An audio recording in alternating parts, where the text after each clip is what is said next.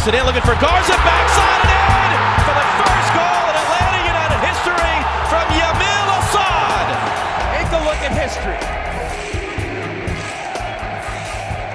Hey, y'all. Can I do the intro? No. Okay, sorry. Hey, y'all.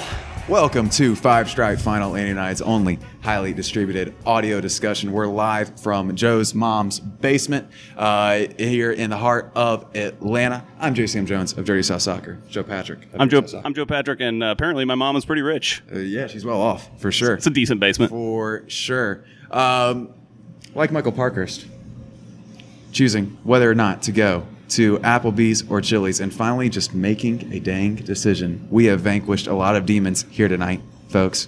We have finally beaten DC United. Finally.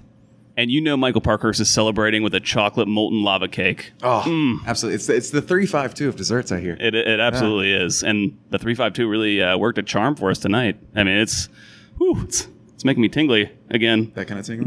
It tends to happen to me. Yeah. We need to really talk about that. I'm kind of concerned about those kind of things. But overall, a positive and very celebratory night. Absolutely. All around from everything that happened. From the word go, Atlanta United was in control of this one, and the formation seemed to be a big part of that. Yeah, definitely. And the players and coaches talked about it after the game. You know, some downplayed. I think the players like to downplay that kind of thing a little bit. But I think Tata was pretty adamant that it was a big help. And I think that it's something we're going to see more of. I don't think it's the only thing we're going to see, and we'll get into this because we have some questions about it. I thought it worked well, obviously, and. I hope to see more of it, to be honest. Yeah, absolutely. Like you said, positive feelings all around. It's kind of the first happy feeling we've had in this regular season. Of course, coming back from last week and doing what we did tonight, it's a big response from this team. And we'll talk more about that as we go on, but they really just kind of redoubled their efforts, it seemed like, over the week, especially in training. And it showed tonight. And everyone seems to be better off for it. I'm a little shook. I saw my high school girlfriend before this, don't know how that happened. It was weird. But I'm going to make it through, and we're going to celebrate this big win together, guys. So let's recap exactly what went down. Five Stripes again, controlling from the get-go. A couple of chances early. Joseph had a big chance. Gressel had a big chance as well. Tito had a chance. Couldn't quite get anything in, not until the 24th minute when Joseph Martinez takes a pass from Tito Villalba just outside the 6-yard box and plants it in. An easy tap in for him. And a great ball from Darlington Nagbe to get things going. It was beautiful. Yeah, the whole that 3-pass setup. And I'm glad that Darlington got his hockey assist for that because he clearly deserves it. It was a beautiful ball that put Tito right down the right. And I think that that was one of the things about the 3-5-2 is with that you get Tito in a more playing like a striker and more he can be more aggressive with those runs instead of having to worry about responsibilities out wide. So yeah, it was just a beautiful play. It kind of that was the 3-5-2 working in perfect song right there. Absolutely. It's kind of a quintessential Atlanta United goal. I feel like we've seen Joseph score that same kind of goal so many times. It's just great to see because it's his first goal of the year, and it's just reassuring to kind of be like, all right, we're going to be fine. It was kind of the moment where the panic switch turned off. We were off of DEFCON purple or whatever we were at that point. Atlanta continued to dominate possession throughout the first half. Didn't score again, though, till the 73rd minute when Miguel Almiron takes the ball off the pass from Gressel at the top of the 18-yard box and just blasted it past Usted in the top left corner. Big goal there. Puts us up 2-0. 3 minutes later, Five Stripes respond once again, and Tito Villalba accidentally scores, essentially, as Joe. It sure didn't seem like it was so weird. Yeah, someone asked him post. Oh, sorry, I'm off screen. Hold on, let me turn up. Just adjusting some levels here. This First is podcast. H-Dad.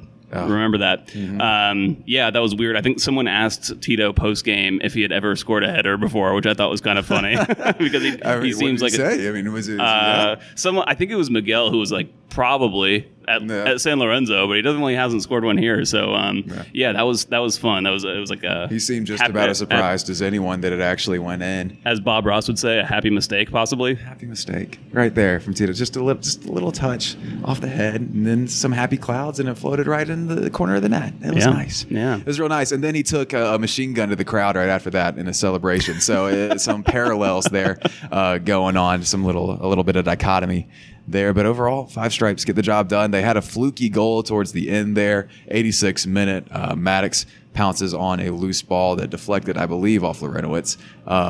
Can't really blame Jeff for that, though. It's just kind of one of those things where it just kind of happened to squirt out right in front of Maddox, and it was an easy finish for him. The worst part of it was that it kept Andrew Carlton on the bench for 5 minutes extra. But overall, a nice and comfortable win tonight for the Five Stripes. Yeah. And well, we'll get into that in the listener questions about Carlton. We had some thoughts about Carlton, but yeah, that's a pretty good recap. Do you want to move into the listener questions? Yeah, let's go ahead and move into your listener questions. We have our Facebook Live element going in this one, so going to be a little different tonight. We've already got some questions off of Twitter, but we'll be free to accept your questions as well through Facebook Live. Feel free to go ahead and start sending those our way as we kind of move through our questions. Our first question, though, comes from Zach Lane at Zach Attack on Twitter, and he asks, is the 3-5-2 going to be the first choice shape going forward, and has Gresselmania locked down a starting spot at right wing back? Me? I'll say, Tata talked about this after the game, and he made it clear that the team can play in more ways than just the 3-5-2. I think everyone's conclusion after the game, like a lot of people in the media were like, oh, the difference between a 4-0 loss and a 3-1 win is clearly this formation change, this titanic shift, which, I mean, maybe part of that, there's a semblance of truth to that, but I definitely think this team will go back to playing its tried and true 4-3-3, 4-2-3-1. Mm-hmm. Now, it might not look exactly the same as it did last year, since we have some new players like Nagbe and Barco when he comes back. But I think we'll go back to that eventually. But it's nice what this game was really helpful in seeing was that we can go to something like this and be successful with it. And we kind of have a plan B, as they like to say. Well, it's interesting, our vantage point, you can kind of see where we're at from up here. We can get a pretty good tactical feel for what exactly they're doing. Mm-hmm. And just seeing the triangles pop up that weren't there, it seemed like against Houston, everything was so much better spaced. Everyone had more room to work with. Everyone had more time on the ball, and it kind of deflated any pressing that DC United was trying to do, and it kind of deflated any bunkering they're trying to do at the same time. Yeah, we pointed out, I mean, me and you kind of like we're kind of nudging each other, whispering like, this is like actually working really well right now, because in our build-up, we always had an extra man at the back to be able to pass around if it was Yamil Assad pressing up on the corners on those wide center backs. Or Maddox. There was always an extra man to play around, and it just forced DC United to do a ton of running. They were just running themselves into the ground in that half, and I think that's one of the biggest advantages. It's like Tata might say, offense with defense, or defense with offense. Yeah. Additionally, the formation is thick, y'all. 2 C's, thick. It is. There's a whole lot of width. And it helped a little bit to be back on this pitch, to be back on this wide pitch here at Mercedes-Benz. But there was so much width I felt like that was there that was missing in the Houston game. And you saw it on the Tito goal when he just got out wide and found some space and found pretty much acres of space as soon as Nagbe played him on. Yeah. And I did want to go back to the question asked about Gressel. I thought that this 3-5-2 really got the best out of him. I feel like it plays perfectly to his strengths, which is to play on the wing, put that service in. He's got great service, which we saw quite a bit in this game of him making those huge overlapping runs and sliding those low balls across back into the box, like to the top of the box. I think that's how Almiron scored, was on a Gressel assist. Yes, where he made that overlapping run. Someone played him on, and he had a goal scoring chance as well in the first half. Yeah, and that's one of the things we talked about a little bit with him last year. He had a spell of games where he was playing out the right forward spot, right wing spot, whatever you want to call it, in a 4-3-3, and was still getting those plays where he would get to the end line and play it back for someone, and it usually ended up being Miguel, interestingly enough. And tonight it kind of happens, not quite in the same way, but Gressel pulls the ball back and finds Miguel at the top of the box, and he's able to finish. But like you said, his service from outside, from the wings, whatever you want to call it, is extremely solid, and it kind of reinvents him when he's out there. Absolutely, yeah. Talked to him about it after the game as well. He said he felt very comfortable in getting in that right wing back position. Said that he can really play anywhere on the pitch, and he gave all credit to Tata for coming up with such a great game plan tonight, and it seemed to be really effective. But what it does bring up is our next question, and it kind of plays into, well, we've got a guy injured. What happens when he comes back? So when Zeke Barco comes back, this question comes from Matt D. Brent Crawford on Twitter. When Zeke Barco comes back, how do things change for Atlanta United? Yeah, we have Josh Eisenberg in the chat who says formation changes only while Barco's out. Gressel is back on the bench when Barco's fit, and I totally agree with that. I think that Barco's going to play a lot, like at all possible moments. That's why they paid so much money for him, and the natural person that would be on the receiving end of that is Gressel. I think Sure. I don't know if Tata would trust someone like him playing a full-on right back and a 4-back system, which is probably what you're going to play if Barco comes back and you include all these pieces that are on the field tonight. Right.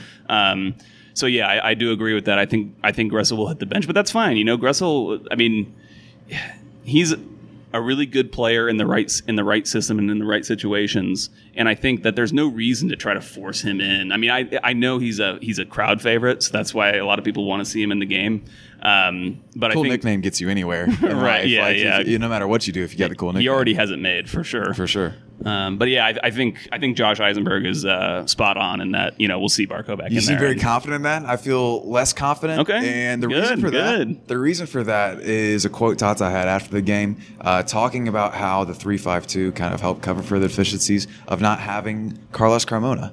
And he talked about how people were able to cover a little easier and how things were just a little bit easier for the defensive aspect of the team to maintain with that Carlos Carmona-sized hole still left in the midfield. So if we don't have a new 6 coming into this team, I'm not so sure we get away from the 3-5-2 if it's working out. Of course, you start having to move a whole lot of pieces around at that point. I'm not quite sure where everyone would fit, but Tata seemed to indicate that this was a move to make up for the deficiencies that we saw in Houston that are caused by Carlos Carmona not being there. Yeah.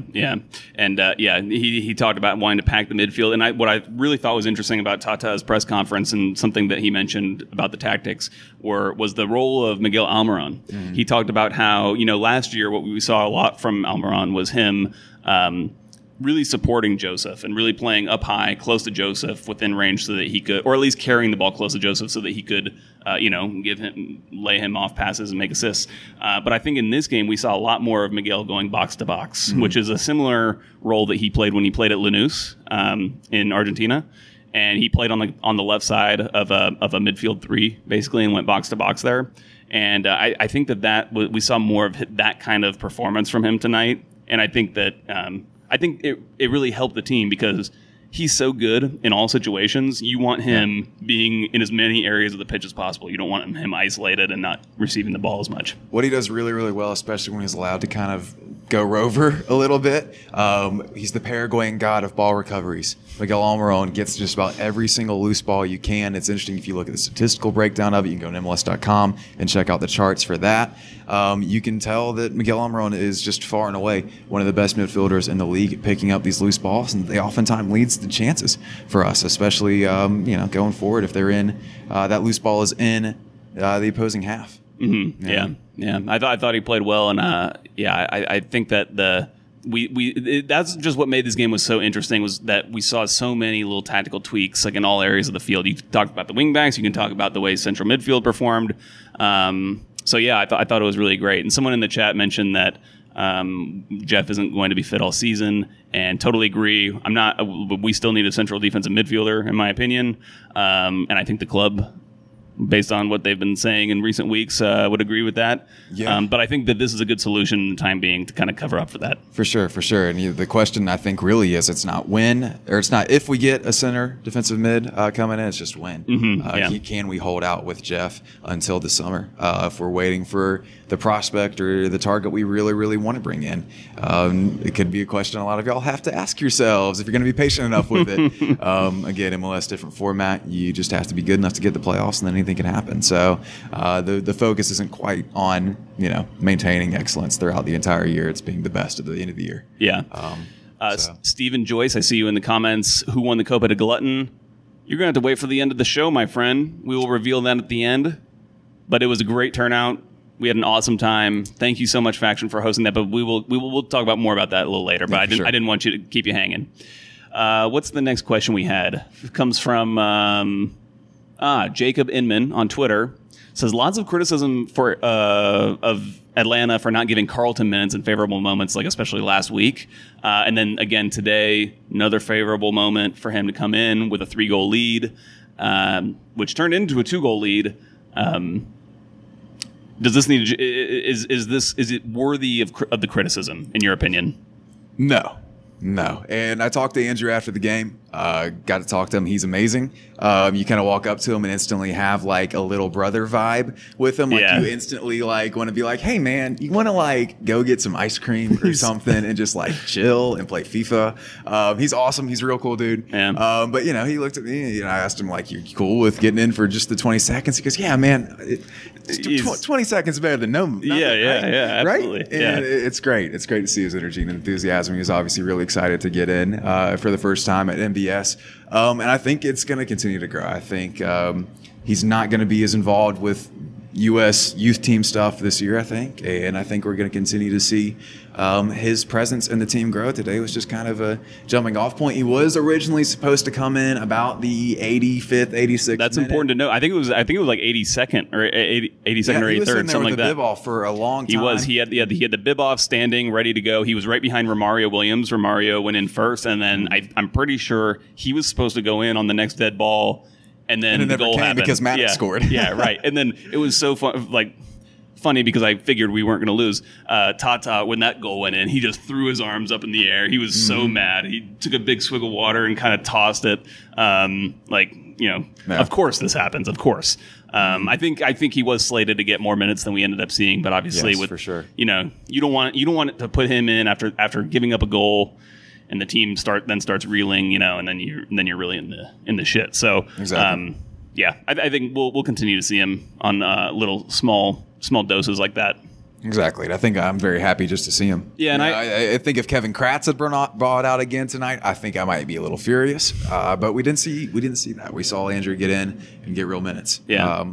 A minute, but still, he got into the game, and it's going to only get better from here. Yeah, and I'm a huge Carlton homer too, but right. I don't think you can really criticize for what happened tonight. I would still be critical of the Houston of not playing him there. But I this game, not too concerned. Let's see. Next question we have from XL Walker LX on Twitter says, "Is this a sign we finally figured out how to break down teams that like to bunker?" No. This was a great game, and everything worked very, very well. It seemed to be possession-oriented a little more than the Houston game. Everything seemed to be moving, maybe not slower, about the same kind of speed, but there seemed to be more of a purpose to it, I think, and seemed to be more direct. Does that mean we've figured out how to break down teams who are going to sit back? No, this is not a good team that we played tonight, despite the fact they had, beaten up on us a couple times.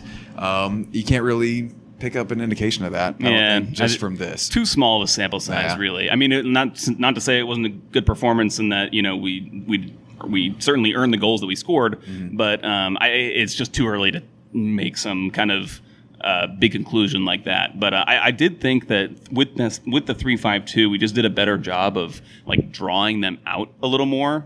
Sure. They were never going to get the ball if they didn't come try to get it.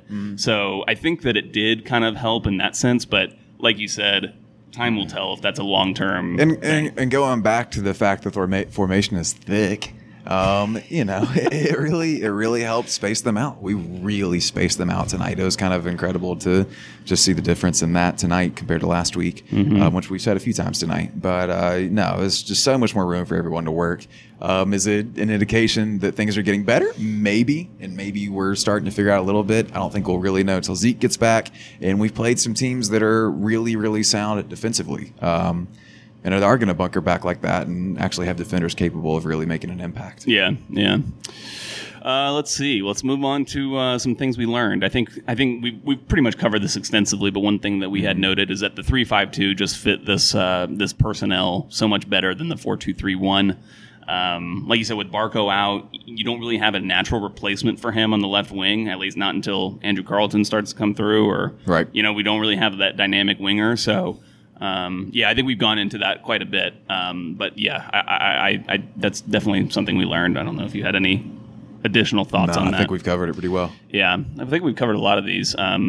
I still noted that it seemed like our fitness isn't quite up to mid-season form, which is to be expected. Sure. But I thought in that second half, the tempo really slowed down a lot, We were. Yeah. I thought that just the whole game was slower, and I think from both sides, really. Yeah, I think it opened up just because people were kind of getting a little tired by the end of it. Yeah, you know?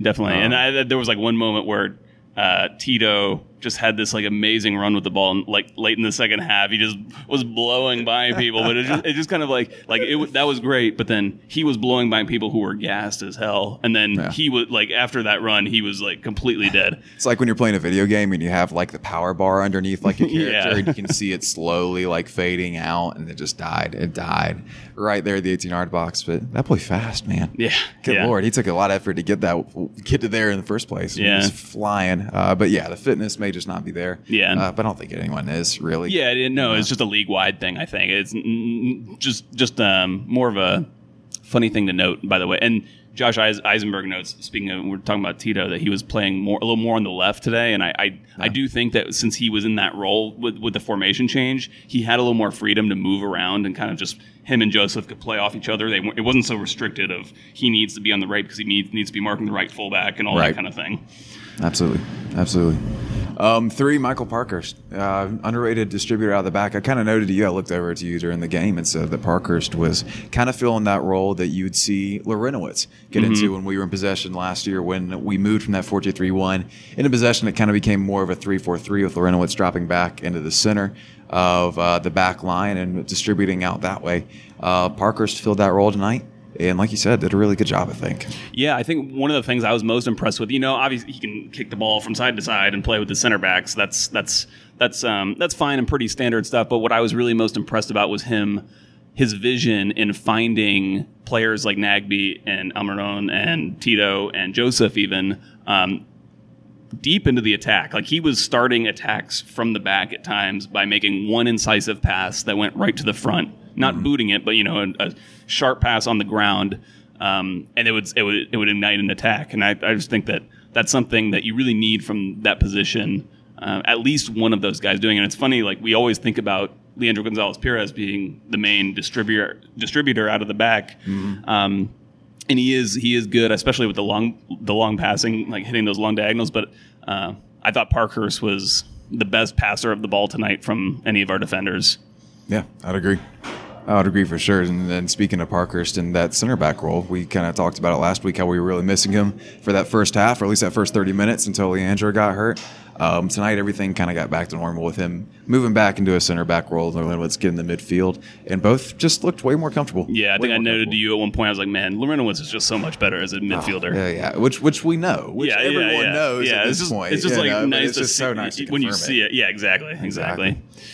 And then one last thing I noticed was it just seemed like Atlanta switched off a bit at the end when they scored that third goal. It was kind of, I think fitness may have played a part in this, but I think that, they just kind of mentally switched off and they allowed Maddox to get that goal. And then after the goal, they gave up another very close chance to Maddox again. Yeah. They were getting exploited down the wings a little bit, and those crosses into Maddox were quite dangerous, to say the least.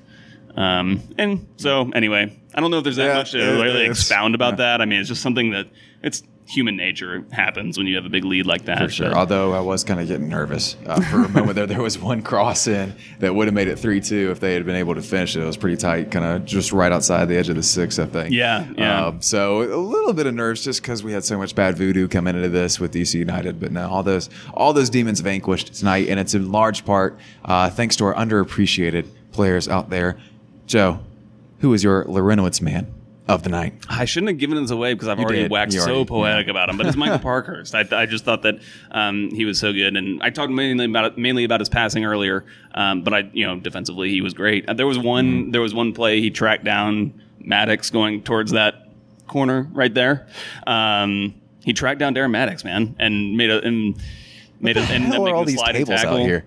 Hold on. What? It looks like they're set up for like a Sunday, is this like the Rotary brunch? Club? Yeah, exactly. The Kiwanis Club is happening on the Mercedes-Benz field right now. What's it called when you bring all the food together like in one place and like everyone brings something? Like a banquet? Or like a banquet? It's an old like southern potluck. Thank you. Yep, it looks like potluck. Yeah. There we go. Man, this would be a hell of a place to have a potluck dinner, man. Yeah, for sure. A little roomy. Can you imagine? Yeah.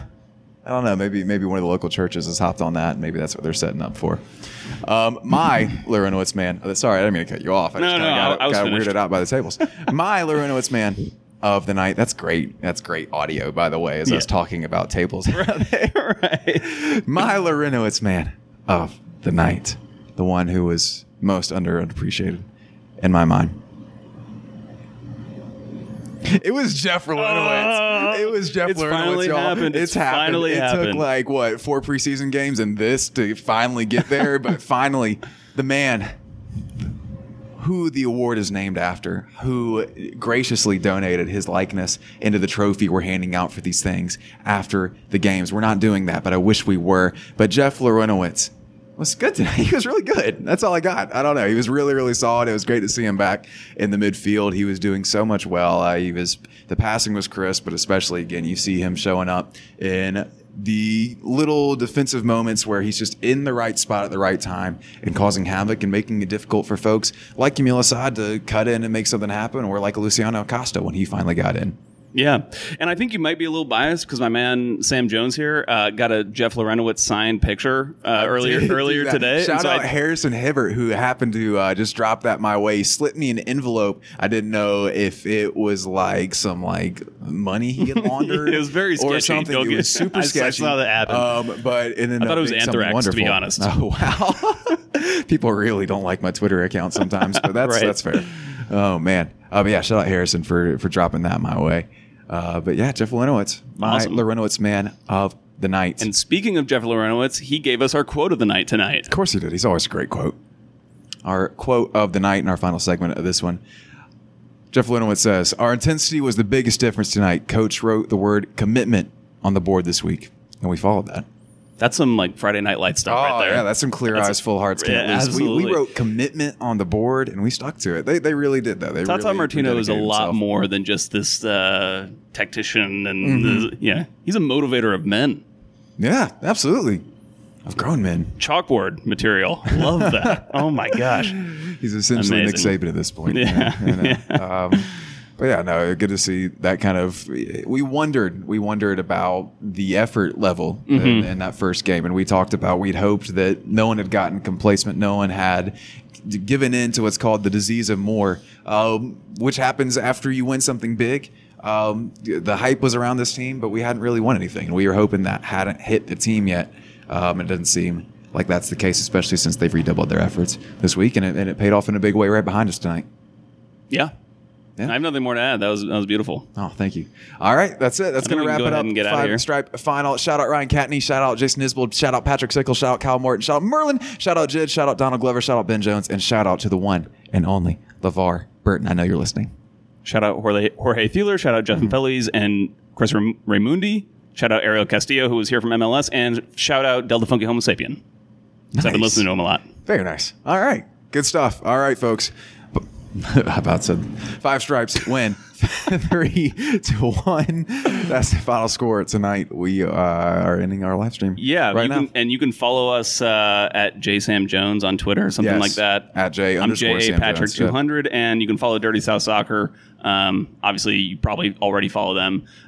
Go ahead and click the like button on Facebook on Dirty South Soccer as well, so you make sure you get all these videos. And then crack open a cold one with the boys. Oh, we didn't even talk about the Copa. Oh, my gosh. We didn't even talk about the Copa. Thank God you talked about cracking open a cold one, man. Oh, my gosh. I'm so upset that I did that. All right. Today, we also had our Copa de Glutton. Sorry to add an extra segment here, but we were really happy with the turnout in that. Our wing eating competition for Fuji's Family, great charity over at Clarkston that raises money. We raise money. Yeah. Who helps out child survivors of war through academics and through soccer. We were able to raise, the final tally comes to about $1,500 today, just in one day. Through crazy. Help with Darren Eels, pledged some money, gave us a signed Barco jersey to give away. He came over to the Copa and talked to us for a little bit, said some words to the crowd. It was amazing. It was a peak moment in my entire life. What a gent. He's a good dude. Good dude. Love Darren. Darren's contributed to a few of our charitable causes from time to time. So big thanks to him, and big thanks to everyone at Atlanta United for helping out. Thanks to you guys for donating and helping out the Fugees. Always one of our favorite things to do, and we'll look for more ways to do that in the future. And who won?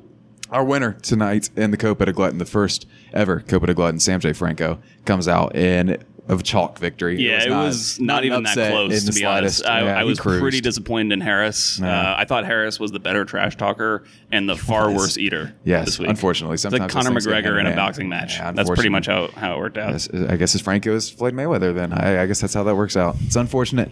But Franco gets the win. But the real winners are hopefully the Fugees, who will have something to do with the money we were happy to raise for them. So that's going to wrap it up here from Mercedes-Benz Stadium. I'm Jason Jones. Joe Patrick's over there. Bye, y'all. See ya. Hey, don't you know I got a key by the 3 when I church out in church, man.